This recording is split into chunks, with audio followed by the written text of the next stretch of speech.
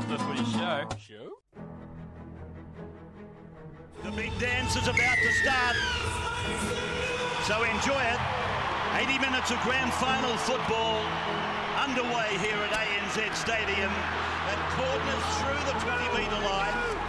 5 gone. Chambers is down at the back of the play of the ball. It's a penalty to the Roosters. 18 metres out and he boots it deep down into the northern end. Still a good opportunity here for the Roosters. A floater. Tupou make it. Oh my goodness, he nearly carried the ball too far. But Daniel Tupou, 5 metres out from the line. A chance again for Sydney. Friend goes across to Keary. Keary on to Tedesco. Tedesco gets it to Mitchell. He's over. Latrell Mitchell has scored in the same corner. Down that lethal left side. And they go to Keary on the right side. Not much territory to work on with that kick.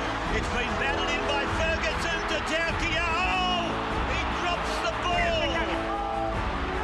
Smith again. Goes behind Kafusi. Out to Croft. Oh, bad pass. Chambers had to reach back for it. And then Mitchell takes him into touch and then they scuffle up. Good contribution since he came on. Munster to the line as Sofa Solomona knocks on. Advantage Roosters. And Jake Friend is down to the 30-metre line but run down by Addo Carr. Second effort. That's the first time we've seen her so far, Solomona, 10 minutes. Wow. Augustin will play the ball a couple of metres from that line. And here's a quick ball from Tedesco. Manu has scored for Sydney on the right side of the ground. 22 metres out from the line. They went straight through for Luis Kafusi as the Roosters come right through. Cronk on to Keary. Keary shows it to Orbison, gives it out to Tedesco, quick hands Manu, Ferguson! I know, it's no try. Smith again, this time Kafusi, reverse ball back to Smith, then it's to Slater, double pumps, gets it out to Munster, there's a Rooster down in back play, he's been taken out. Sofa Solomona's got his hands in.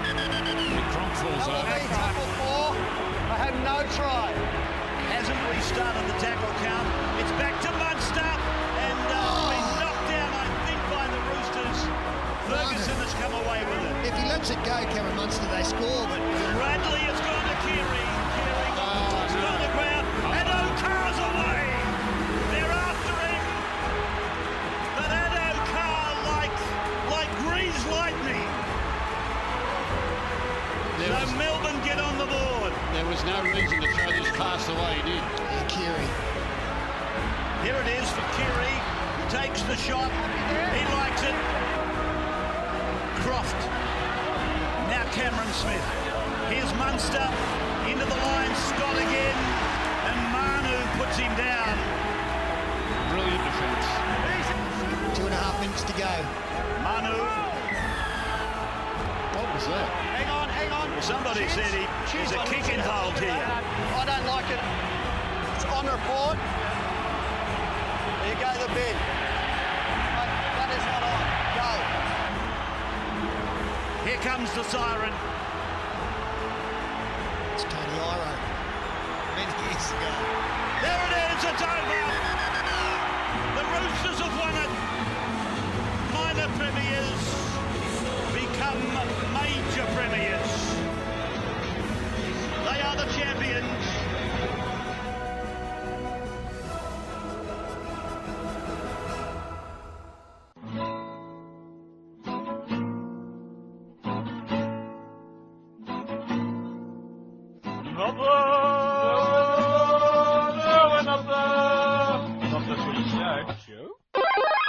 Well, good day, everybody. It's episode 191 of Not the Footy Show, and the Sydney Roosters are your premiers for 2018. I'm Warwick Nicholson, and I'm joined once again by my good mate and speed demon extraordinaire, Mr. Robert Cox. Cock-a-doodle-doo, mate.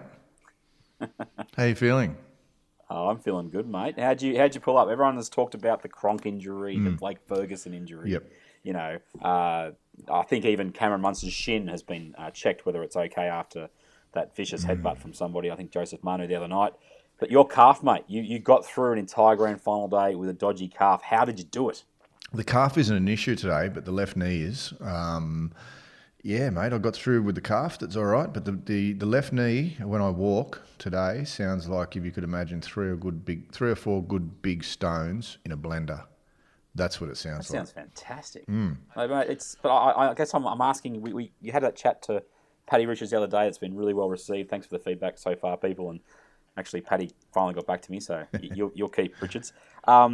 Essentially, you had to decide what you're going to do going into that game. And how do you prepare for a big game like that? Because I'm sure it's exactly the same as what Pat went through and what Cooper went through. Probably more intense than either of those two lightweights. Absolutely, yeah. But yes, mate, I had to decide whether I'd be trotting up and down a sideline or I'd be sitting on my sizable rump in the end goal, in the end zone. And I split the difference and went first half run, second half sit. So that's what I think you made the right decision because we'll get to the score and everything, 21-6 to the Roosters, but all the action in the first half while you were running up and down and then pretty much nothing in the second. So good decision, Cocksmith. Yep, that's the way that we designed it, Coops and I. We talked during the week, and that's the way I knew it was going to roll.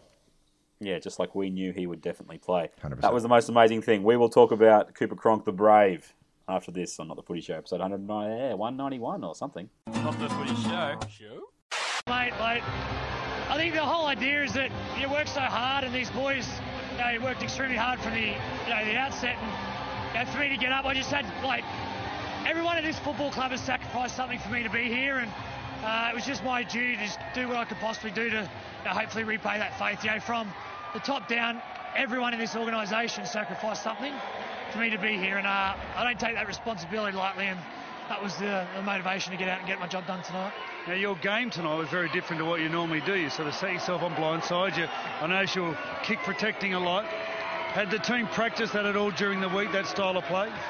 Yeah, look, we didn't really know whether I was going to be able to play. It was only a sort of a last-minute thing that we're able to get through a few things and do that. But there was a structure in place the boys trained all week without me playing, and then the whole idea was to use me up as a decoy, because if they didn't see me as a threat, then I would have taken it. But Luke Keary was outstanding tonight. Everything was set up for him to have the game of his life, and he delivered. What was the most painful thing out there? Where'd you find the most pain come from? When Nelson ran at me, when Joe Stimson ran at me, it was just the contact stuff. Can I ask, on that one tackle where Nelson ran at you, did you have time to think? No, the whole idea, Freddie, is to just get some line speed to take a bit of the impact off, and hopefully he plays away from me. But if he had to play short like he did, I just had to throw everything. But I've never made a dominant tackle in my career, so I just shut my eyes and hope for the best. Yeah, so after the game Saturday night, we knew it was a fractured scapula. It was broken right through the bone. We told the players Sunday morning, told them to keep it quiet. Most people you wouldn't be able to play with a fractured scapula right through the bone. We trained without him all week. And Friday morning, he was still trying to get to the game. And then Friday morning, I think he ruled himself out with me. He said, I don't know if I can make it. We went and saw a doctor Friday afternoon. He rang me that night on the way home. He got jumped out and wrestled on the street with a physio. And he said, I'm in. And then but he couldn't train Saturday. We would have been too sore from the Friday afternoon workout. And he got injected pre-game half-time. Toughest thing I've seen from an individual to going out there and play like that with a fracture like it was. It was incredible. It's a strong man. Thursday night on the Footy Show, I asked you a question. I said, do you know who's playing halfback Sunday? You said you did. Did you know it was going to be Cooper Cronk? Thursday night, I actually thought that he might play. We trained all week without him, and we had some different moves with centres moving around the park and doing some extra work. Latrell was going to do some extra kicking and some extra work there. The big thing is, as the Clive Churchill medalist, he walked in on Sunday morning with an attitude. You could see it. I thought I might have to talk to him on Monday or Tuesday, but he decided how he was going to play on Sunday, and he said, if Cooper plays, we'll get it on. But if he doesn't play, we're still going after this. And he was really clear right from the start. But to be honest, I was still 50-50 Thursday night. Friday morning he was out. Friday afternoon he was in. What were you going to do if he didn't play? So I was going to defend Mitchell Orbison there. So I thought the double bluff might be actually to put him in 7 and him actually play 7. But Isaac Liu was going to play right edge back row. Mitchell Orbison was going to play 7. But Latrell Mitchell and Joseph Manu were going to drift a lot in attack, which they ended up doing tonight. We ended up sticking with the plan in parts, but they were going to do a lot of receiver. And the reason Victor Radley started was he's more of a ball player than most of the others, so he was going to do a lot of distributing, which he did as well. Keary was phenomenal. Sorry, Paul. Keary was phenomenal. Yeah, and the thing was, you often see it in games, but in a grand final, that kid decided on Sunday how he was going to play today. And to do what he did tonight, he took the load. And even during the week, there wasn't a question. There wasn't, what do you want me to do? No, I'm going to do this. In every team meeting, I'm going to do this. Okay, Roosters 21, Storm 6. Was it that close, Cocksmith? No, mate. Obviously it was pretty darn close to being 21-0 because Addo-Carr picked up a loose pass from Keary and intercept try virtually. Mate, the Roosters just looked strong all night. Their defence was very, very good, and obviously Cooper was out there organising them until about the 77th or 78th minute, and did so very well. Mate, they didn't look really all that worried, to be honest with you.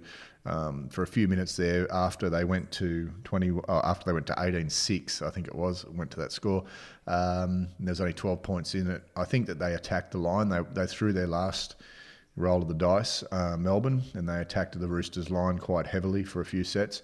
But the Roosters just came up with, tackle after tackle. A couple were desperate. Mate, they looked fantastic last night. They did, and the word you used was worrying. Were they worried through the game? Well, once Cronk announced to his teammates that he would play, I think the worry would have just rolled off their shoulders, pardon the pun, because seriously, Cronk being out there, it just changed the dynamics massively. I don't think even we probably appreciated how big a lift that would give the Roosters entering into the game. We thought, they'll be better, they'll be able to play a little bit smarter, allowing Keary to play as well as he did, but Cooper Cronk to go out there, they say it's a broken scapula. I keep hearing spatula every time I see it. Scapula. But he just was, like, I know that a lot of people, we're in a WhatsApp group, obviously everyone knows that, and I put him forward for Clive Churchill. I know Keary was probably the best player on the field, but just the fact that he was on there and he would have been barking instructions, he was running around avoiding getting tackled in one of the more... Like, I would love to watch, I wouldn't watch 80 minutes of it, but I'd love to watch a highlights compile of just where he defended the entire night, because the Roosters kept pushing him from wing to centre to the middle of the field, in behind the line, and then he'd move to the other side when players... It was so hard for the Storm to get any runners at him because he was just everywhere. Yeah. That was probably the more... I just think that alone was impressive, and then adding to what he was allowed to what his presence allowed Keary to do, who, he just played so well for the whole match, but he got the ball in his hands a lot. Cronk didn't, but he didn't have to, because when he got it was just in those periods it allowed Keary to have a little break, allowed Jake Friend not to overplay his hand, which I think was one of the absolute keys of the grand final. But I give Cooper Cronk so much credit for that performance. It was outstanding. Oh, mate, it was. They were very smart, and he did it the week before. But very smart where he was defending, because generally early in the tackle counts, tackles 1 and 2, he was on a wing. Then as the tackle count progressed, he moved in one position at a time. So he kind of went from wing to centre to edge, and a couple of times found himself in the middle. But if you think about it, most teams won't go wide early. They'll play through the middle quite early in a set of 6, so they're not going to come to his wing. And then as the sets progress, they might go a little wider. But the reason he was moving and not just staying on the wing really was because he didn't want to get isolated on a wing on a late tackle with a winger running at him.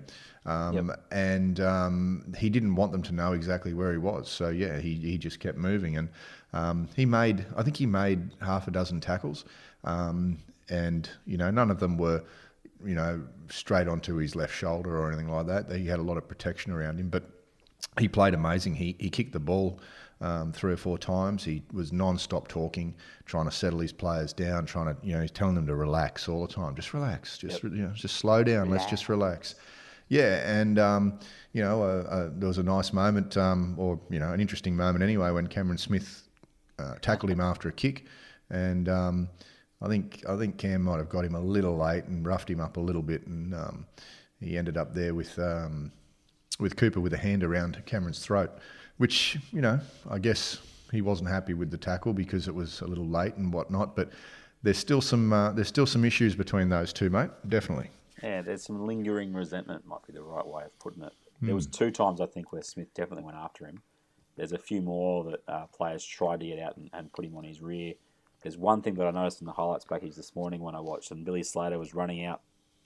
I don't know why he was running out in the front line, but he actually slapped Cronk right on the shoulder as he was running by him. Right. So if I'm going to be out here this close to you, I'm not going to let you get away without getting a little slap and tickle. And what was really, really important for the Roosters, as you said it there with the talk, just the confidence boost that he gives them. There was another player, as impressive as Cronk was to play through that king, and look, I think probably the best tackle he made wasn't even a tackle. It was getting run over by Nelson Asofa-Solomona to stop that try. Yeah. That clearly wasn't a try that Munster went over for, but he got in the way. Yep. He definitely seemed worse for the wear afterwards, but I'll give Nelson Asofa-Solomona credit. He could have absolutely pulverised Cronk then. Yeah, well, he actually tried to get out of the way. He could have run over him like a steam train and still have only copped a penalty. And it kind of makes me wonder why he didn't. But the instruction clearly was, I think Joe Stimson went out at least one time to try and mow him down. That was probably really indicative of the game, is that the Storm's intent was there, but they were on such a back foot for most of the match, if not all the match, that ability to get out and just absolutely crush him, especially when he didn't touch the ball a whole lot. Brilliant coaching, mate. Look, brilliant positioning. I think in a way, I think Cronk being injured, it made Melbourne kind of maybe play a different game to what they would have wanted to play. I don't think they couldn't help themselves but target him a little bit, but that took their mind off the main job a little bit. And Roosters played a fantastic first 10 or 15 minutes and got their field position organised really well. And from that moment on, from about the 15-minute or 10-minute mark onwards, it was like Melbourne were trying to play catch-up in the arm wrestle and never did and never could. Look, the Roosters were just outstanding from 1 through 17. They were just, 1 through 23. They were just outstanding. Latrell Mitchell should have been the first centre picked for the Australian team, which we'll discuss later on. Yes, Blake Ferguson was immense, as was Tupu and Tedesco. I mean, we could go through them all and give them all at least an 8 out of 10. They were fantastic, every one of them. They were. Let's quickly talk about Ferguson. Apparently he did break a tibia or one of the bones in his leg. Fibula, I believe. A fibia. 20 minutes or 30 minutes to go in the game, and he played through it. That's pretty impressive. Unfortunately, he's never going to have the same... credit that Cronk will get for it, but that's not a bad effort. Firstly, thanks Joyce for coming tonight and handing out the medal. Thanks to Melbourne, 3 grand finals in a row. It's a tough thing to do. You're an awesome team, Cameron and Craig. Obviously Billy and Ryan Hoffman. You've both had great careers. It's been a pleasure to play against you. I wish you nothing but the best. To our boys, we did it. It's been an awesome year. This medal, everyone's got a little bit of it. All 30 of us, all the support staff. I can't thank yous enough. And let's party, eh? 2 elements we have to talk about. I think it goes in this order. It's the Bondi Wall, which people have been coining. Their defence was fantastic. Yep. But it was their willingness to run off the back of that defence that just impressed me so much about the Roosters. Their outside backs got through a mountain of work. Yep. But it was really evident from the start of the match that the flow was in with the Roosters. Where I was sitting, I was quite elevated. But I had a really interesting look at the first 10 minutes in particular, and that the way that the game sort of moves across the field, it was definitely pushing back towards the Storm try line. And from that point on, the Roosters pack did not let Melbourne get off the ropes. Yeah. And that's the first part of the game, which leads into the Clive Churchill medalist, which was Luke Keary. And just, mate, give us a summation of what you thought he played, how you thought he played. Yeah, look, Luke Keary stepped up massively last night and proved that he could, very, very well adapt to a New South Wales 6 jersey. He could even adapt to the green and gold of the Aussie jersey quite easily. He played on both sides of the ruck. He basically played a 6 and a 7 role last night. He was so busy all the time. Mate, he a deserved winner of the Clive Churchill medal, and his defence was great. His only blemish was that intercept pass that he threw. But for everything else that he did, not only did he do it with confidence and poise, but with a touch of class as well. He's definitely matured this year, and obviously with the help of Cronk there, has gone to the next level. Look, he was really good last year. He was really good last year. Yeah, and he was kind of on his own. Head. Yeah, that's a different head next to him, isn't it? Oh, totally. I mean, Cooper's so. You could just see him last night with his talks that he was giving about remaining calm and relaxed, and he's just got that cool head on him, and he inspires confidence. Like when the players know that he's on the field, and Keary really responded to that last night. And they feigned going Cooper's way a lot of the time, and kept going back to Keary. So, by about the 25-minute mark, I think the Storm would have had him figured out and understood that would have had the Roosters figured out and understood that they were going to go to Keary's side most of the night. I think they'd figured out that Cooper's shoulder was as bad as everyone was thinking, and they were just merely having him on the field as a foil and as another coach, basically. And but they couldn't do anything about it. The Roosters just kept pushing them back, and mate, a real dominant performance from the minor premiers and now premiers. Yeah, 18-0 at half time. I was actually surprised it was that close in terms of the scoreboard, because 18 points is still only 3 tries. Yeah. 40 minutes is a long time in rugby league. I thought the Storm were a chance. I didn't think they were by any means likely, but they were a chance. They came out in the second half and they gave it a crack, but it wasn't until Addo-Carr's intercept that they got on the board, and that was with 17 minutes to go. And this game was well and truly gone. I think it's worth giving some players individually a rap. I mentioned him a little bit earlier about Jake Friend and not overplaying his hand. I can only think of one play in the entire game where he probably made the wrong option. That was they were camped on Melbourne's line, and he went on the 4th tackle with just one of those Jake Friend plays where he sort of looks up and he should have passed it, but he thinks about not passing it, and then he thinks, will I grubber it, and then will I run, and then he got trapped on the last tackle. But that didn't happen at all often, and that's a really good sign that Friend was willing to let Keary run the show. That can be a bit of a detriment for Friend sometimes if he overplays his hand too much. But Takiaho I thought was outstanding. Isaac Liu, who has started most of the year, came off the bench and played very, very well. It allowed Madison to come on and play an attacking role, which I think is where he's suited to. Yeah. He was able to, that flick pass I think I could watch, for the rest of the year. Tedesco I thought was outstanding. He threw the pass for the last 2 tries, I think it was. But he just doesn't make mistakes, old Jimmy Tedesco, which is a fair effort to have as some point my brother made. He's a Tigers fan, so he's been watching for a few years, but he doesn't make mistakes, and that's so impressive. Everybody deserves a rap on the Roosters, but I think they were probably the players that stood out for me and for you. Yeah, mate. I think Latrell Mitchell was awesome up against Will Chambers, and he's it's no kind of mean feat to get over the top of Will Chambers, and he has done a few times now at high levels. Boyd Cordner was busy all night and played a great captain's game. Yeah, I think those two, as well as everyone you said. I mean, look, everyone that played for the Roosters, did outstanding last night. I was a bit surprised that Napa only played 10 or 15 minutes. 18. Was it 18? Yeah, it was. Where are we? Yeah, it wasn't much. 22. Yeah, okay. I thought it was less than that.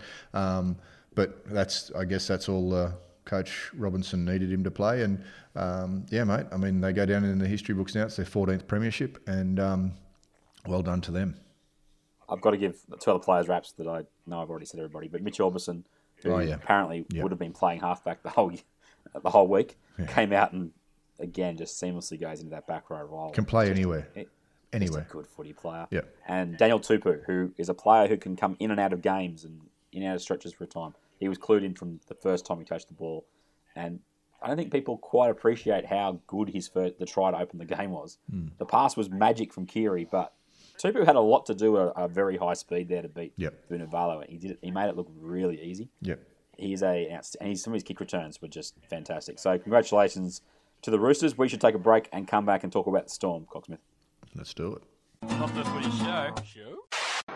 Thanks. That's obviously a pretty disappointing match for us to leave till last one of the season, but I think sometimes you just got to take your hat off to the opposition when they play too good, and certainly the Roosters were that tonight. They played a fantastic game. Right from the opening whistle, they knew exactly what they needed to do tonight, and they executed it perfectly. So congratulations to the Roosters. Finishing minor premiers and now premiers, that's a great effort, fellas. So well done to Boyd, Jake, to Trent, and the rest of the Roosters squad. And also, and particularly Luke Keary, you were fantastic tonight, mate. Well done. If I just thank our entire organisation, all of our sponsors, everyone that helps out to get us on the field every week, all of our coaches, support staff, medical staff.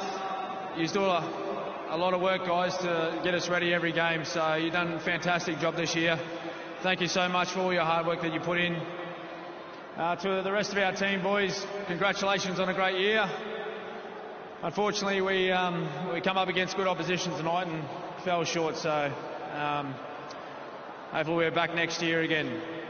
Special mention to a couple of my good mates, Bill Slater and Ryan Hoffman.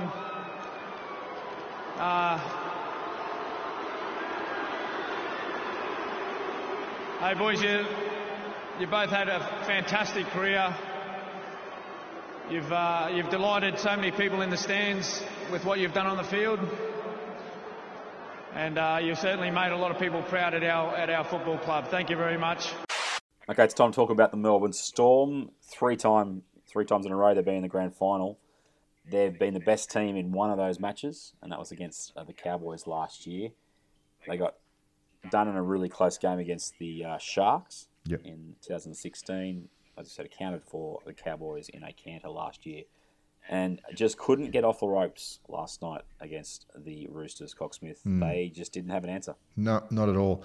And it wasn't through lack of trying. I mean, notable mention to guys like Finucane, who I don't know how he's missed out on that Australian team that we're going to talk about later on, but he's an amazing player and just keeps working. His tackling workload is immense. But I think, I think Melbourne weren't winning games by massive margins going into the finals and in the finals. And I think the timing was right for the Roosters last night. And I also think without kicking someone in the guts while they're down, it also, I think they lacked a halfback. Brodie Croft will probably be a very good halfback going forward, but he's no Cooper Cronk, and he's no Luke Keary. He had little moments last night where he looked all right, but it's that organisational halfback, and it might only come when Cameron Smith retires, because he plays that role of the instructor or the conductor of the whole team. And so, he's virtually their halfback and their dummy half. So, it's a unique position. I mean, Munster looked frustrated all night and did a couple of silly things. A lot of people say that he plays like an old school football player, an 80s style player, but that's no excuse for doing silly things. And well, both of them were dumb. Both of them were flat out dumb. Yeah. I think the dumbest one was the first bin. Yeah. He did not need to do that. The team they were set, and he just went in and did the little turnover, and then, dude, back your team. You've been doing that all year. Just back your team. Yeah. Someone else said to me last night, I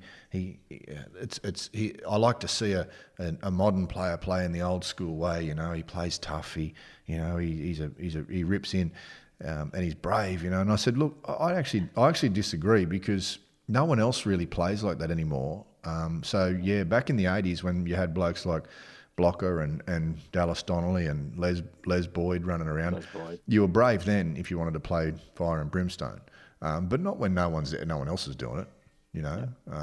But it's actually probably the opposite of brave, to be honest. And Will Chambers is another example of where it can become too much of your focus. Yeah. He wanted to make a statement against Latrell last night and didn't. No, he didn't. Not once. He did not. Not once. The only thing that may have left an impression on Latrell was the Steeden that got thrown at his head, and I still don't know how he got away with that, to be honest. Well, it wasn't a punch. It wasn't an extension of his arm at all, mate. No, but my argument to that is if Latrell fires one back, a straight left hand, into his mouth, what happens there? Do they both go for 10? Through the first punch, yeah. Do they both go for 10? Or I don't know. But anyway, he didn't, and Latrell kept his mind on the job and played much better than his opposite number last night. Came out on top and ended up with the Aussie jersey, which I'm really glad he did. But look, Billy looked dangerous when he was around the middle, but again, that lacking that halfback, which they do at the moment. He played in the front line a bit, and Billy's much more dangerous when he's lurking, around the middle, but kind of he's invisible. He might be behind Smith, or he might be just on the outside, coming on the inside of the halfback for an inside ball, and that's when he looks more dangerous rather than trying to be the playmaker himself. So, I think their time ran out, Melbourne. That doesn't mean they were no good. I mean, it's just that Roosters were very, very strong last night. Their defence led the way for them, and other than there were no real shockers for Melbourne, other than maybe Munster, who first time ever that a player's been sin bin twice in a grand final, which is probably not a record he wants to dwell on too long. But he earned it. To be fair, he earned it. You get what you deserve. I mean, a lot of players will tell you in football you get what you deserve, and that happened to him. Hold that thought for a second about getting what you deserve, because I want to quickly just reflect on your comment about Croft. I think you're being a tad harsh, and the reason I'll say you're being a tad harsh is that Melbourne's pack got dominated. I'm just going to read you a couple of stats now. Mm-hmm. I don't really care about how many run meters you do and all the rest of it. Sometimes those meters in different parts of the game are worth more than others, but Jesse Bromwich touched the ball 10 times. Mm-hmm. Tim Glasby touched the ball 6 times. Joe Stimson touched the ball 7 times. Christian Welch touched the ball 3 times. Not enough. No. That means you're not getting any roll on whatsoever, and that is a result of your halfback then. I mean, he had 36 touches according to the stats, and Smith had 85, Billy Slater had 40, and Munster had 50. He wasn't invisible, but I will say that I don't think it's, and this is my point, is that I don't think he had a chance to play a game that he's at this stage of his career able to play and be an impact player. Can you tell me again how many touches he had? He had 36. How many touches did Billy have? Billy had 40. Okay, so there's if I'm reading that from someone who's just looking at the stats and who may not have seen much of the game, I'm thinking obviously Billy touched the ball more. So is there a trust issue there? Is he not getting the ball when he's calling it? It's what you've nailed. You nailed it about 30 seconds earlier, where you said that Billy was getting it a lot, one off the ruck. Yeah. To give you a comparison. Yep. Friend touched the ball 140 times. Yep. Luke Keary 71. Mm-hmm. James Tedesco 25. Mm-hmm. Cooper Cronk 18. Yep. So it's just one of those things. I mean, the possession rate wasn't ridiculously in favour of the Roosters. It's just that by the time the Storm got their chunk of possession, and they did have that little stretch in the second half, it was very hard for them to make a case. I wanted to talk about the bit before where you say you get what you deserve and all the rest of it. The big question really, and we'll stick on Slater, is did you deserve to get booed last night, Cocksmith? Look, on the broad spectrum, I don't think Billy deserved to get booed, but he got away with arguably one of the most blatant shoulder charges the week before, and that's people's. That I don't know if people are booing Billy when they boo him or booed him. I think they're booing the system, and they're booing that he got away with something that they deemed as may have been a foul and should have been penalised. So, look, Billy's one of those guys, isn't he? I mean, in Melbourne, south of New South Wales and north of New South Wales, he's very loved. But he's caused a lot of pain to a lot of people in New South Wales whilst wearing the maroon jersey and the purple jersey. So, you know, he's maybe not Sydney's favourite son. I think in years to come that will lessen that feeling of dislike for Billy, because he's not a bad fella, but I guess, you know, when you're in enemy territory, and it has been enemy territory for a long time, Sydney and New South Wales to him, you've got to expect what you get, and you've got to accept it, what you get, you know? And I'll give the crowd credit in the sense that they were consistent. It wasn't a touch. Of those 40 touches, 38 or 39 of them got a boo. It wasn't just, oh, he got the ball at the start of the game and we'll boo him. They just ripped into him. And what was fascinating about the Cam Smith comments afterwards, where he basically said he doesn't deserve it and all the rest of it, I was thinking, well, Cam, you did retire before New South Wales got a chance to say goodbye to you. And that's something that is worth considering. I'm not saying whether it's right, wrong, or indifferent, but you've nailed it in regards to the last week. People feel ripped off by the system, and it's something I want to segue from that is, you know, Munster got fined for his kick in the back of the head of Joseph Manu, so he's fine to play for Australia. That's a joke enough, and just to prove we don't play favourites here on the Footy Show, Jake Friend did another spear tackle, Cocksmith, and didn't even get charged. Yeah, look, okay. Let me go with the Munster thing first. Munster's thing was frustration. Manu, I think Manu would probably cop more at training than that. You know, like as far as getting hurt, or there was really nothing. No. It was silly. I don't know if he deserves to get any time for that. You know, as much as it kind of annoys me to say that don't think a Queenslander should do any time for something, but I really don't think there was a whole lot of malice in it. It wasn't as if it was a full-blown kick in the head. It was look, when Latrell Mitchell scored a try earlier on, he kind of did a little bit of the same to Billy, you know, with walking over the top of him, and I'm sure that one of his shins may have hit Billy in the head or in the shoulder or something like that. It was a dominant stance in a moment of frustration. So I don't think he deserved, you know, I mean, the fine is enough, and maybe give him 90 carryover points or something, just so that if he does it again, blah, blah, blah. The Jake Friend one is interesting, though.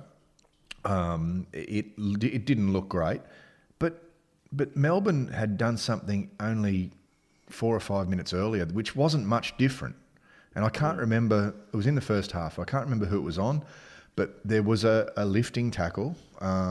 It may not have been as questionable as Friend's, but there definitely was, and there was no issue with it whatsoever. It was above the horizontal. It was lifting. I can't remember who it was on, but that was the second week in a row that Jake has done something like that. Yep. He's got an issue with his. And he got off with nothing last week, pretty much. Yeah. That's the bit I don't understand. If we'll beat on this till they start doing something about it. But if you want to get rid of the tackle, you got to suspend the guy. You can't just see. And it's happened to that little period just after the grand final where everyone goes, oh, it's great, we've had a grand final, it's amazing. And you get those charges generally after a grand final, slaps on the wrist as being harsh.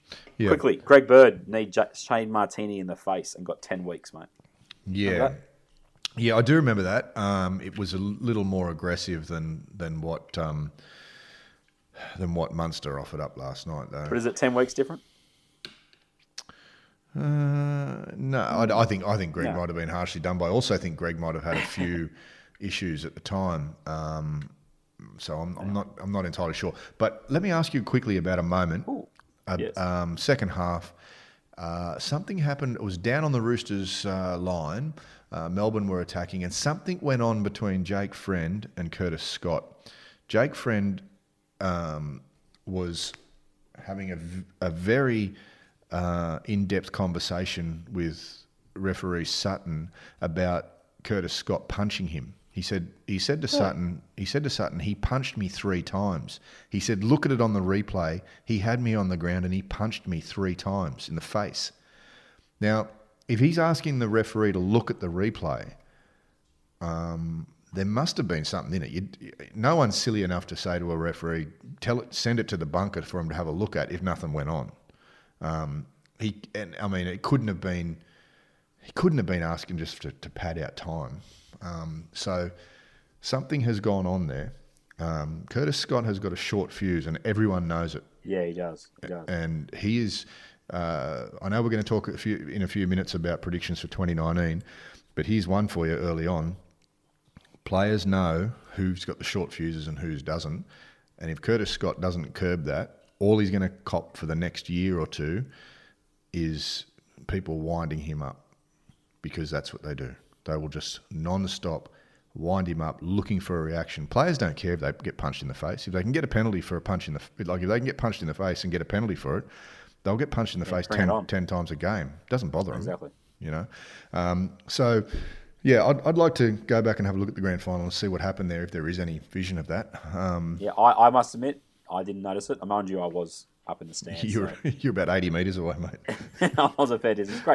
Great seats though. Yeah. That's the grand final wrap. 21-6, Roosters over the Storm. We'll be back after the break on Not the Footy Show. Not the Footy Show.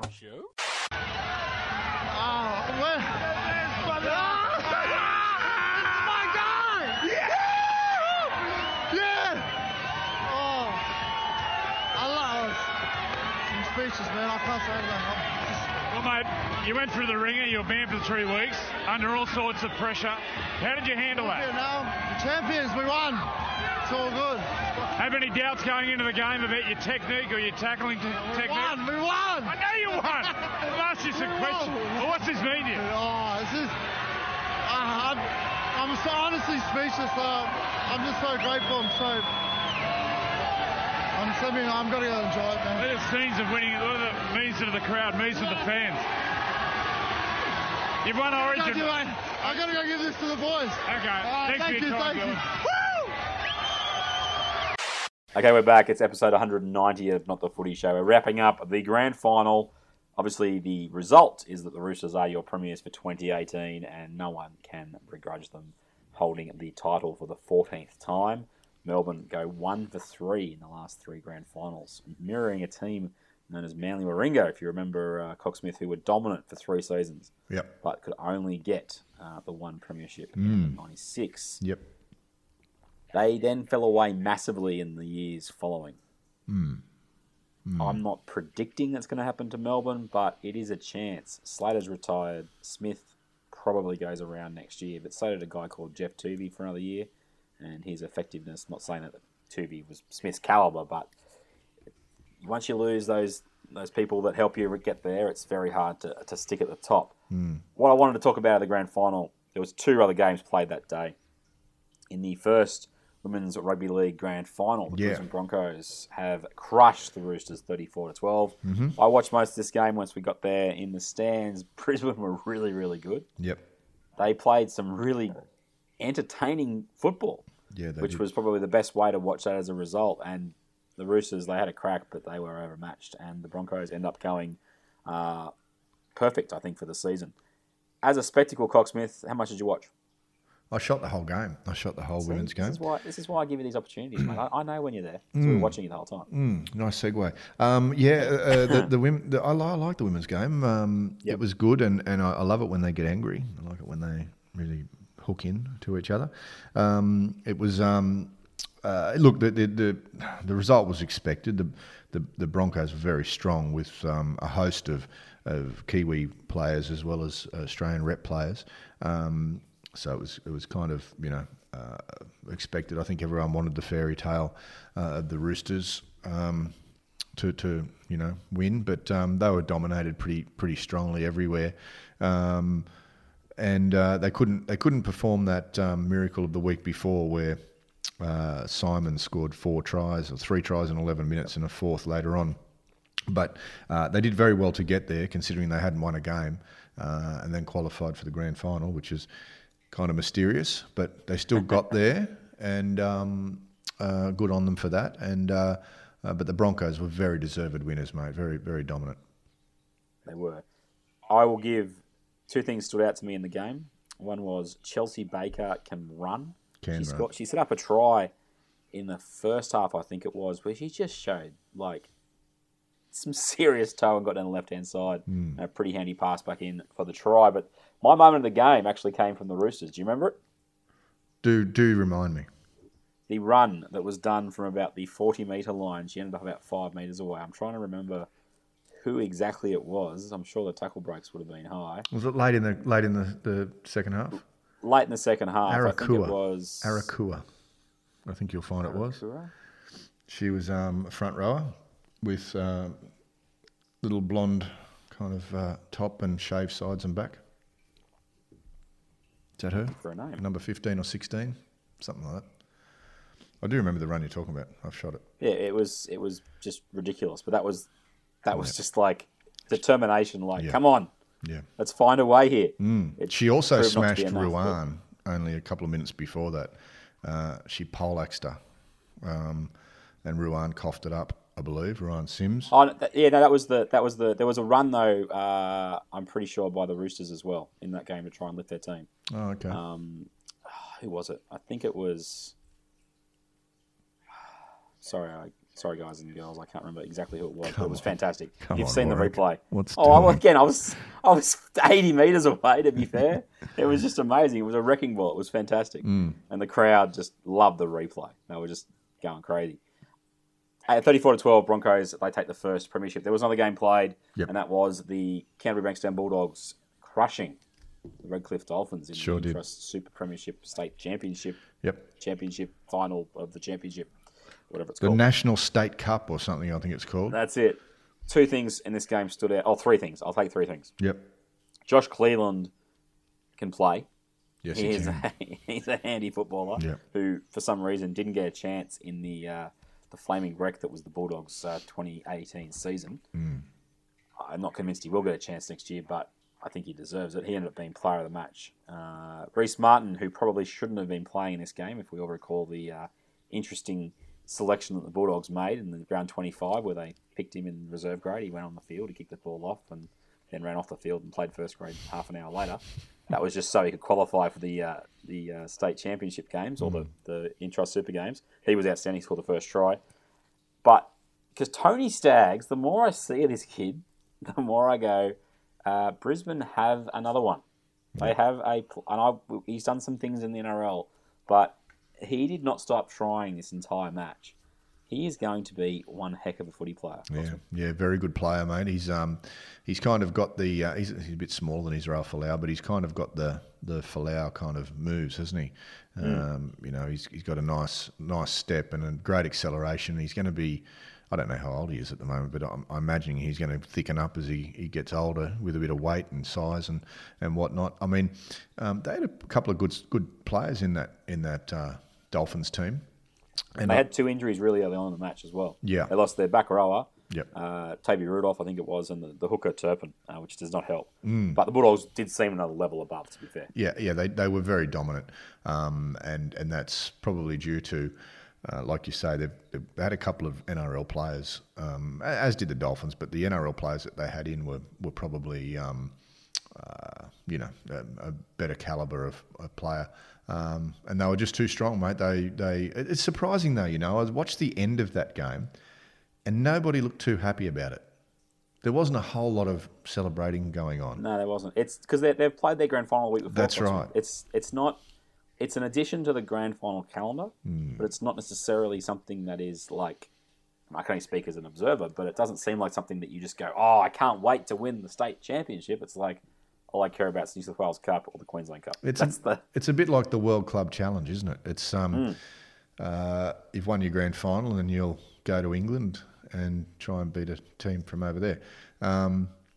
Contrast that to the way that the 20s react when they win, or they had won the last 5 or 6 years. Yep. Or more than that. No one really knows even who won that competition this year. That's right. 2 things we need to talk about. Yep. Out to finish off grand final day, Cocksmith, and that is the unbelievably smart marketing ploy by Chemist Warehouse to put cushions on every single seat at ANZ Stadium. Yep. I rocked up with my nephew, and we'll talk about him in a sec, to go there, and I thought I'll bring some cushions because we need to make sure that the seat isn't too uncomfortable throughout the day. And he's going, I don't want to carry the cushions. Mind you, by the end of the night, he loved the cushions. Yeah. But they put some sunscreen, they put some toothpaste for some reason in the back of these little pouches. It just looked fantastic, and people picked up these things by like the dozen. Yeah. As they walked out of the stadium. It is one of the best marketing ploys I've ever seen to try and activate it around a major event. And Chemist Warehouse, if you'd like to sponsor Not the Footy Show, give us a call, because we think you do things well, and we've got at least a base of 80,000 rugby league fans. I love Chemist Warehouse. Chemist Warehouse, that's the place to be. Chemist Warehouse are fantastic. They are. I think Chemist Warehouse should be giving us a call. So if you know anybody who works at Chemist Warehouse, they should get in touch with Not the Footy Show ASAP. Just a really smart thing. And so I picked up 4, and they will be going on my little runabout up the coast. Oh, nice. Strapping them onto the seat, yeah, so good. My butt will not be sore. You got to see these opportunities, mate. Yeah, I brought mine home, and I didn't really even have a seat, to be honest with you. There were just a couple of spares there, and I just grabbed one and said, thanks very much. I'll take that home. Indeed. Now, I've got to give you a quick summation of the tour and the day that myself and my nephew, Isaac, he's 12 years old, we managed to get in there as part of a competition, and we rocked up, and he's like, we're going to go see the dressing rooms. Yeah, okay. Like, he's not a massive footy head, but he likes his footy. And we rock up, and we walk in before everybody else, and the mood in the kid just changes. It's like, hang on, I'm in rarefied air here. I'm kind of special. You look pretty happy when I saw him. And, then all of a sudden, we're standing there, and I'd said to him, I reckon there's about a 10% chance. I said this on the show the other day, remember, Cocksmith. But 10% chance that the person who gives us the tour I'll probably know. And you keep questioning my connections, Cocksmith. I don't know why that is, but I rock up, and you know who turns around the corner with the great man, Petro Civoniceva. He rocks up. He's the man who's going to give us the tour. And my nephew goes, who's that? And I said, that's the 10%, mate. I've nailed it. So he goes, really? Really? And I said, yeah. So I went over and said good day. And did Petro remember you? Fortunately, yes. And that was the case for pretty much the whole day. I was just running into people I used to work with and just looking at them going, do you remember who I am? And yes, fortunately, everybody that I expected to remember who I was did remember who I was. It was great to see some faces I haven't seen in a while. And we would rock in, and Pet goes, yeah, we're going to give you the tour. He says, I'm doing about 4 groups at once, so we'll see you in a couple of minutes. We walk up the tunnel. We'll go through the change rooms, and naturally enough, there's a certain cubicle with Cooper Cronk written down on it. I was stunned that the Roosters didn't take more precautions in regards to that, Cocksmith. Like, it was pretty obvious he was going to be playing, given the positioning of the stall. Yeah. Yeah. Oh, look, I don't know. I think that they. Yeah, I know what you're saying, but I probably would have had the stall anyway if I was trying to fox, because the first thing they'd want to know is anyone going to be touring the dressing room? Yeah. Well, that's the thing, because the Storm wouldn't let anybody take any photos inside the actual player stalls. Did you take any? No, mate. I am a respectful individual. And so we walked through there, and then we walked back on the field, and walking through the tunnel, he just had the biggest smile on his face. And I said to him, make sure you film yourself walking out, mate. Just hold the phone and, just walk down. I was basically doing that so I could then film him walking out. So I got his attention off what I was doing. And then that was a bit of a buzz. And ran into some friends. It was great to see. And then we walk out around the corner, and lo and behold, Josh Mansour is standing there with Petro. And Isaac goes to me, do you know him as well? And I said, oh yeah, mate, I do. Actually, we had something to do with each other during the World Cup where we hung out for a bit, and we were waiting for some of the games to start. And I've gone, like, I won't go over and overtly, because he's met 1,000 people. And anyway, my nephew couldn't help himself. As they were doing the talk, he's sort of watching to see whether Josh would recognise me, and he hadn't yet. And Isaac goes to me, he doesn't know who you are, And I said, no, give it a second. We finally went and stand to take a photo together.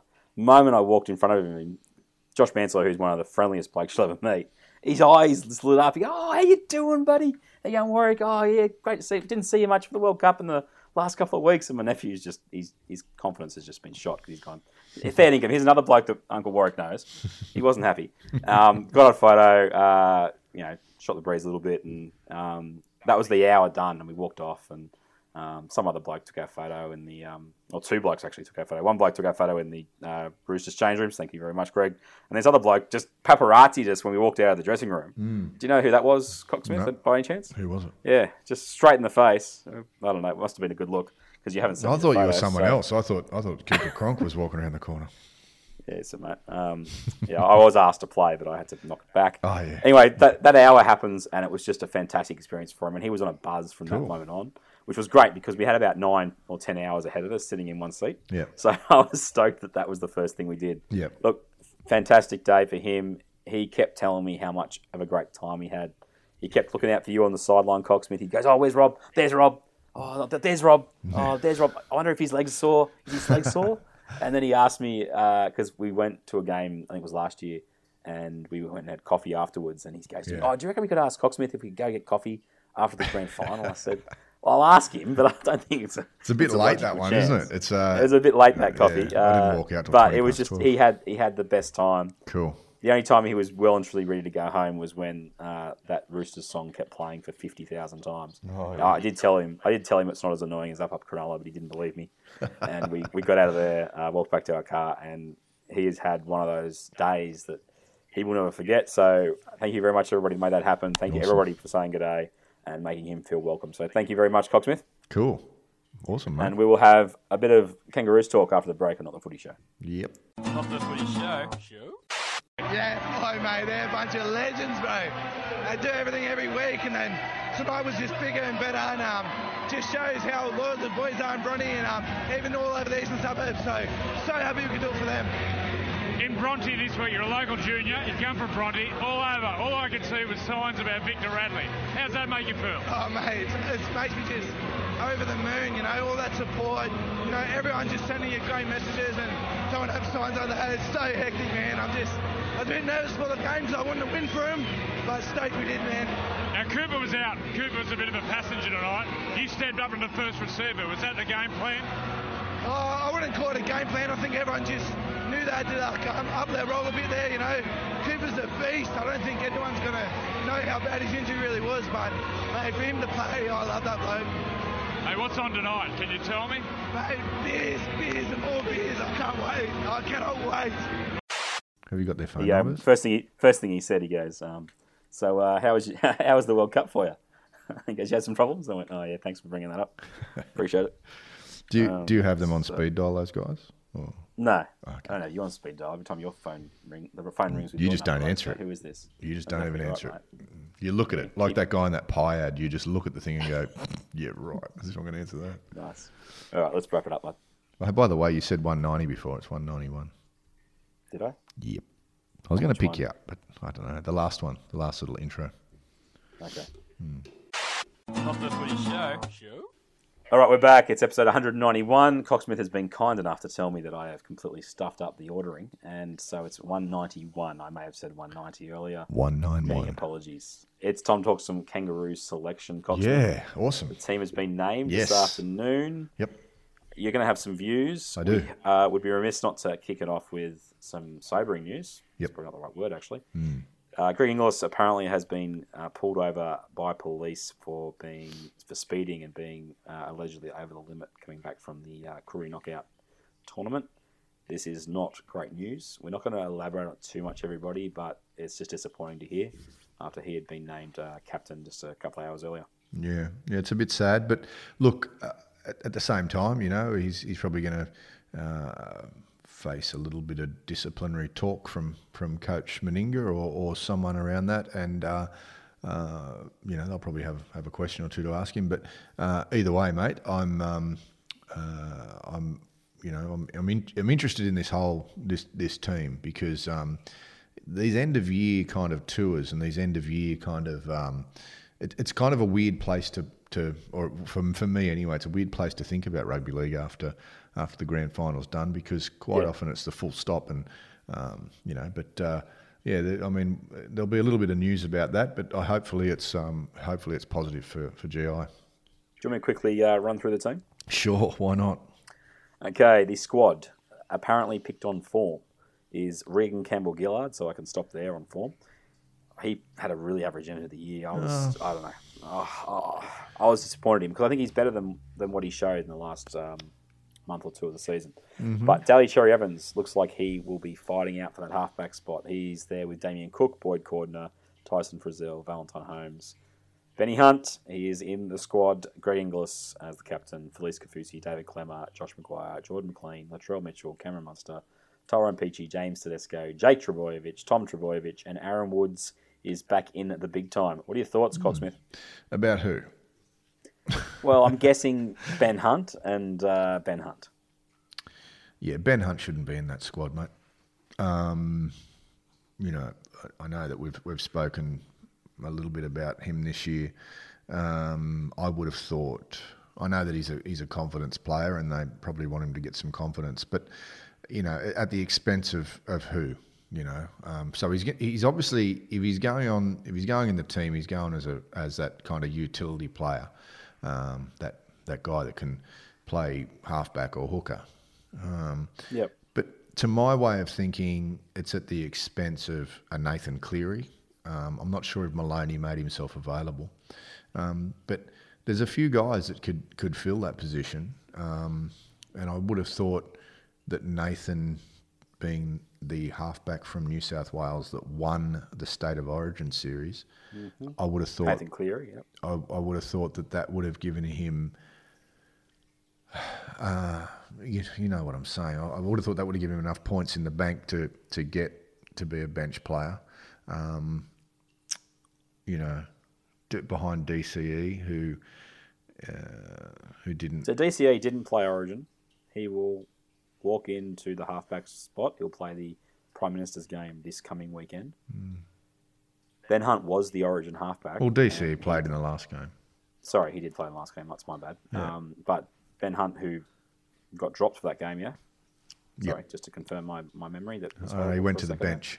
Went to the bench. Yeah, he went to, I don't know. I just don't. And then you say it's picked on form, and then Luke Keary goes and plays one of the games of his life, and he can't get in the squad. Yeah. In my opinion, you Keary could play that role that Hunt is going to play. Absolutely, he could. And look, I don't want to turn this into a New South Wales Queensland thing because there's already enough of that going on. But so go for it. But it kind of is a New South Wales Queensland thing because we all know that the Queensland selectors demand a certain amount of Queensland players in any team. I'm sure that New South Wales selectors probably do the same. But for a long time, Queensland have been dominant and have had the run of the team, and I think there's only 7 Queenslanders in this 18-man squad, but I think there's 1 or 2 too many. That's what we're in a phase at the moment where there's a lot of these real big name players that are retiring or near retirement, so it's time to think about the future. And I would have thought that Nathan Cleary who is the incumbent New South Wales halfback, could get into a team, even if it's only on the bench, in front of 2 players that they didn't win the series. He was, people will say, but he wasn't very dominant in that series. He's still a 20-year-old kid. All of these experiences will make him better and better. He certainly was better than Ben Hunt in that series, certainly. So I'm a bit annoyed about that. I'm a bit annoyed that Keary didn't make the team, and we don't know whether he's a New South Welshman or a Queensland, although he says he's a New South Welshman. But either way, after his Clive Churchill medal-winning performance last night, one would have thought that he definitely outplayed Munster. He certainly was better this year than Hunt. So there's two players that have played better than Hunt, but Hunt's in the team. So it's got to be political. There's no other way around it. It's got to be political because Keary, as a bench player, Keary could play dummy half or halfback or 5/8, as could Nathan Cleary. So it's Codswallop, mate, that he's been chosen in there because of his ability to play hooker. Because hookers don't hook anymore. Hookers play. It's a two-game test, post-season. Yep. It's a game against New Zealand and it's a game against Tonga. Yeah. My other issue is with Josh Maguire. Not because I don't like Josh Maguire and not because he's a Queenslander, but I would have thought that there are other players that could have made the team, like Dale Finucane. Again, I know he's a New South Welshman. I really don't want to turn it into that, but it has kind of come to that point because these guys are getting chosen merely because of the colour that they fall under for their state.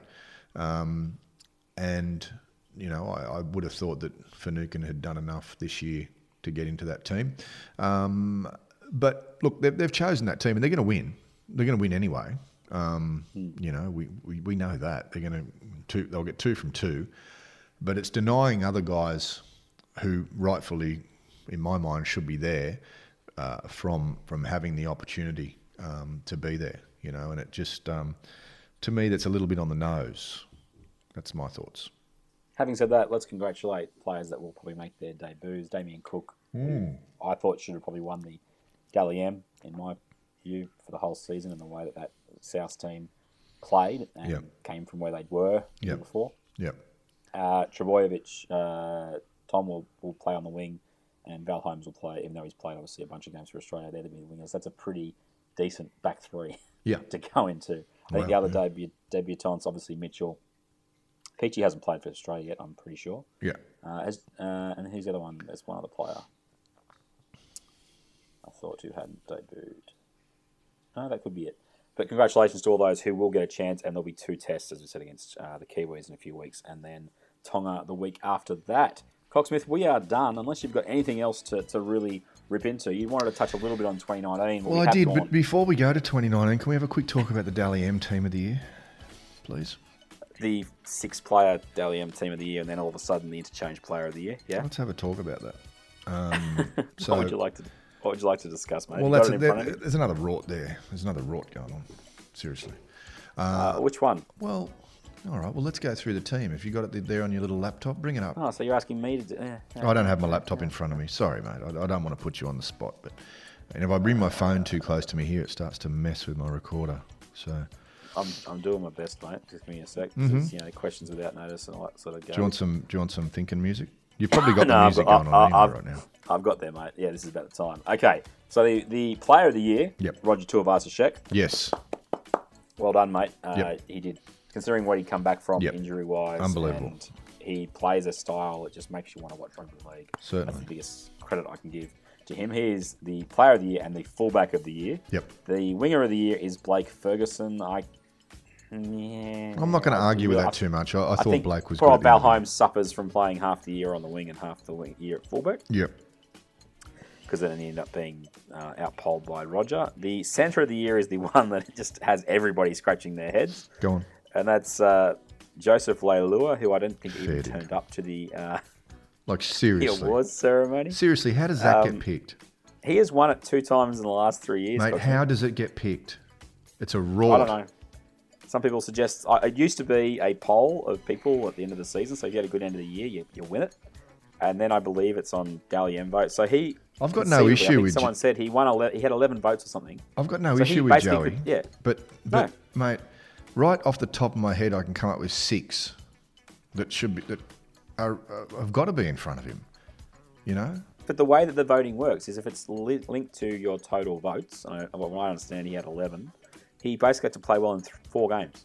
So he gets 3 man of the matches and a second, and he gets the award. So 4 matches out of 20, minimum, you play well and you can win this award. It's what it is. But let's move on to the 5'8", Cameron Munster. I got no dramas with that. No, I don't have a drama with it. Luke Brooks got the halfback of the year. Not a chance. They had a really great start to the season, but how did he poll points at the back end of the season? How does he finish in front of? Well. How does he finish in front of anyone that we've spoken about tonight? How does he finish in front of Ben Hunt? Is that what you're saying? Absolutely, that's what I'm saying. How does he finish in front of Ben Hunt? How does he finish in front of DCE, Nathan Cleary, James Maloney? Any of them. Pick them. You just keep naming names. Mitchell Pearce ended up with 23 votes, mate. Well, that's right. So And how come he wasn't Brooks got halfback of the year? 26. Brooks got 26. Pardon me. Yeah, but someone did bring this up about this year, this whole theory of if you're outstanding in a team that may be middle runners, you're more likely going to get, Well, that was how the Players' Champion was done for the first couple of years. You would have to vote 3-2-1 on the opposition. So you could get beaten 40-0 and get more votes in a match than a player who was part of that team that won 40-0. And so let's go after the halfback. Who's the front row? Okay, so the lock of the year was Jason Taumalolo. I'm fine with that. Yeah, I'm okay with that. He was a bright spark in their year.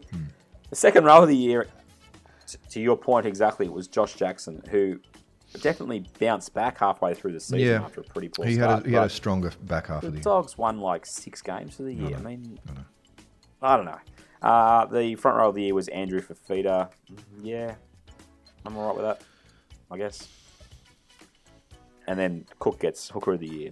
I agree with that. There's about 3 in there that I think are, like the general public would probably look at it and go, oh, yeah, that's cool. But there's another 5 or 6 in there that people just would look at it and go, what? How is this voting done? They'd be better off, you know what they'd be better off doing?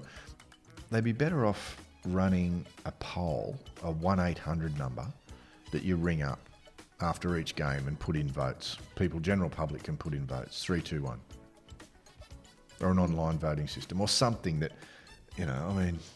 it's, to my way of thinking, that it just, I hate it when an awards thing loses credibility. I hate it when a Dally M Awards and someone's name, a Wally Lewis medal, someone's name loses credibility. That's what annoys me about it, because it kind of waters down everything before it and possibly after it as well. And the final award went to Joe Stavunga, who won the Interchange Player of the Year, which is, again, he did play pretty much the entire year. He played very well off the bench, but if you played the majority of the year off the bench, like the vast majority, then it comes down to only a couple of players that can probably win that award. It's one I don't completely understand, but anyway, smarter people than me are coming up with these things. And a big credit to Ryan James, who won the Ken Stephen Medal for his work off the field. Yeah, it's deserved. Cocksmith, we are running perilously short on time because we're already up to an hour of the show. Are we on vapor? Do you want to hold our? No, let's quickly talk about it. Let's allocate 3 minutes. Go. 2019. Who's your favourite?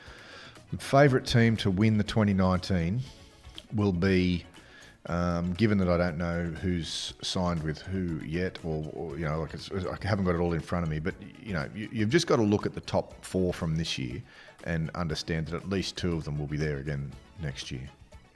From my way of thinking, I think there's some teams. We spoke about this last year. The top 8. Are there going to be any other teams in the top 8? And if so, who misses out next year? I think, given what I've seen this year, I think there will be 1 or 2 changes to the top 8, but I don't know who's going to go yet. The Warriors are one of those teams that they could go exceedingly well, or they could go embarrassingly bad. I think it just depends on the start of the year, and obviously how things start for them and roll out. But I do think there will be some teams better. I think the Raiders will be better, just because of they've got a coach down there that knows how to capture a team and have them believing in something. Yep. And I think he'll rise above again. They proved at the back end of the year this year that they have a consistent year. They're a top 8 team. I'm not sure. They have picked up one of the 3 players that have been nominated for the Man of Steel award in the UK. That's right. John Bateman for next year. So they have recruited. They might not have recruited many from around the NRL, but they have recruited. There's 2 players from the UK Super League coming in. Yep. The other team, obviously, we look at as a threat of sorts is the Knights. Do they get they'll get better. Full year of Mitchell Pearce? Do they get a full year of Kalen Ponga? They've picked up a lot of players again. another off-season of building the strength of the roster. Yeah. But to your point, who then drops out? You've still got to lose. If we say that the Raiders and the Knights come in, that means 2 of the Roosters, Storm, Rabbitohs, Sharks, Panthers, Broncos, Dragons, and Warriors have to miss out. Are you telling me that I will get dinner paid for me next year? Is that what you're saying to me? Well, you never know. I'm not too sure. But that depends on your team, mate. So if you want to run the same bet yet, even though you haven't paid off 280. Hey. We are open to that. It'll happen. I know it'll happen. You're good for it. I know that. You're cashed up and you're good for it. So, but yeah, it's going to be very interesting, mate. And I think that, as the off season progresses, the whole rugby league story and cycle and drama just keeps bubbling along, and we should, keep offering our advice on these things because our thousands of listeners want to hear it. Especially those listeners that should get along to Chemist Warehouse. Oh, Chemist. A place where you can get some stuff. What did they have in the little bag again? What was it, a bag of vitamins? Or there was some sunscreen and a toothpaste from the one that my nephew opened. Was it toothpaste? I wonder what was in that tube. I thought it might have been KY or something. Didn't work the way you hoped it would? No, I didn't try it because my cushion didn't have the bag of goodies inside it. It was just a blank cushion. So unlucky. I didn't know, whether it was Stephen Dank-esque or if it was, And I'll spare a thought for the people who rocked up to work one day and they said, "Oh, yeah, it's going to put 80,000 little seat covers on." Yeah. Every like, I want to know when they started that and how long it took them. I'm just fascinated by something like that. I don't know why. I'm sure. Right now, Cocksmith. Yep. The grand final is between who and who next year? Oh wow! So you're going to ask me 51 and a half weeks out. I think the grand final next year will be between the Panthers and South Sydney. All right? Wow. There you go. I went there. I reckon the Chookies get back. They'll be back there next year, assuming Cooper Cronk's shoulder is reattached. Yep. Like it will need to be done. And I'm going to go... Every fibre of my being wants to believe in the dream. But it's not going to happen. So Roosters Panthers for the grand final. There you go. Wow. We are on the on the record on Phil Gould's bandwagon once again. Unabashed fans, Cocksmith and Was. That is the episode 191. We will be back in this off season doing our grand final retrospectives. I'm sure the first one will be involving Pat Richards, who has shown an amazing interest in doing future shows, Cocksmith. So it's nice that the first chance we got to do a show after you had chatted to him and said, we'll get you on for future shows. You've brushed him just like he brushed me. So I do feel, I feel good that you've done the same thing to him, mate. That's real nice. So mate, Paddy, he knows just, I mate, wouldn't brush him. Give me a call. Don't worry about this other bloke, but just use you for your Canadian clubs, and we will reconvene in the next week or two. I think we have to catch up for the dinner in the next week or so, Cocksmith, before you head off to wherever you're heading off to. Yeah, we will very much try and do it. I'm probably free next Friday night if you're around. So there you go. Pencil it in. Indeed, no one cares, so we'll leave to this show right now. Absolutely. I'm at NRL Tweet on Twitter. You are at ROBBCOX. That's Rob Cox. And on Instagram, I'm sure you're going to be putting some photos up from the grand final, Cocksmith. Yeah, I'll stick a couple up, mate. If anyone's interested, I'll in the next day or so, I've got to go to Canberra tomorrow for work. But after I get back, I will put a little gallery up, eh? Yeah, sounds good. And you can get us on Facebook, facebook.com/NRL Podcast. We did have a shout out on the tweet from Gavin, who said he finished listening to the podcast today, so it's good that he managed to listen to our whole predictions the day after the grand final, but thank you, Gavin. He said, excellent chat with the great Pat Richards. More, please. Yep. So, Gavin, we will deliver with that, whether it's just more Pat Richards, and we've just completely misunderstood what you're saying, or we will actually get other guests on. Petro, who actually does remember who I am, may indeed be one of those next guests, Cocksmith. We'll see how we go, eh? Yeah, well, I think Pat's happy to do it, mate. He's not going to do it every week, but he's really interested in podcasting and loves talking about football. So we'll definitely get him back on and hang out with him, and hopefully you'll be available in person this time. You won't be priorly booked or something. Yes, let's go with that. All right, that's episode 191. Congratulations again to the Sydney Roosters. They have won the 2018 Premiership, ending the Melbourne Storm's run at one and done. And we still don't have a repeat back-to-back premiers since 97-98. Let's not pretend it's 92-93.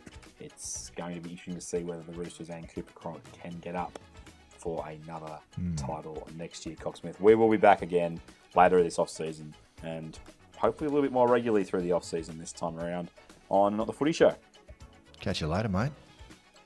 You didn't do the normal one, mate. I want the normal one. Cash me outside. How about that? See you, everybody. See you, mate.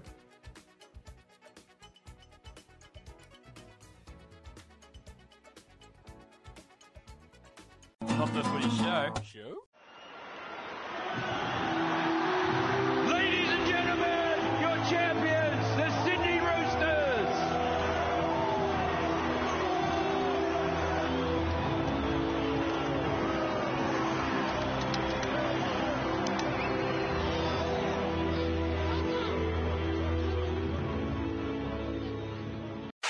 Mate, we've got a question here from BC from the AMCO Cup group. He's saying BC. No, that bloke. I don't know who that is. He's got another name. Do you want me to say that? Okay, yeah. Oh, Brendan Clark. Sorry. Yeah. He says. No, you mentioned it. He says, "How is it possible to break a calf bone and still play?" Well, is that directed at you, Cocksmith, or is it directed at Blake Ferguson? I'm not sure, mate. I know he has a love-hate relationship with Fergo, so he does. So maybe we'll just. I'll give you my run on it. I broke my calf bone earlier on this week, as you know. Mate, I actually saw the leg come off. Yeah. That's why I was at his place the other week. I was sewing it back on, everybody. We wonders of modern science. Dr. Woz came over and played doctors and nurses with me, and we got it back on. So that was interesting. But yeah, it is possible to play with a broken calf bone. He's got another question. Yes. He says, I'll ask this one. I've just had it come across me. He says, should I... No, that's not it. No. Now that Cocksmith has been awarded Rookie of the Year in the MCO Cup for 2018, will he push on for greater honours? It's a fair challenge to you, Cocksmith. I think what he's saying is that you've snuck in for Rookie of the Year based on your contributions this year. Yeah. But are you capable of more is what he's asking. Well, look, it's actually been a pretty rapid rise to the top at the second half of the year, considering I was banished halfway through the year for probably a 4 to 6 week period, given an enforced break from the sheriff down there in the Shire. Yeah. The Shire. Sheriff for NRL judiciary chairman, I say. Yep. Yes. So, look, am I going to go on for greater awards? Absolutely I am. Hopefully I will get the Brother of Ben Hunt award next year, Mike, and hopefully I'll get that award for 2019. That's the award I'm looking for. Ben's brother, Mike. Yes. And BC's got one more question, mate.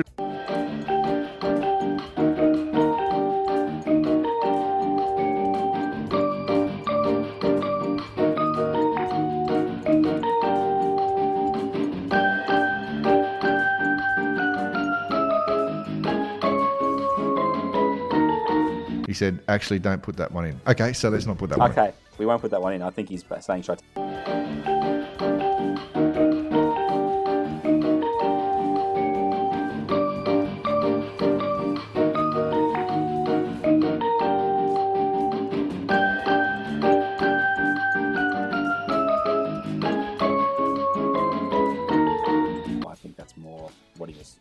To. Clearly, he's going to have a heart attack when he hears the start of that and then we cut it off. Yeah.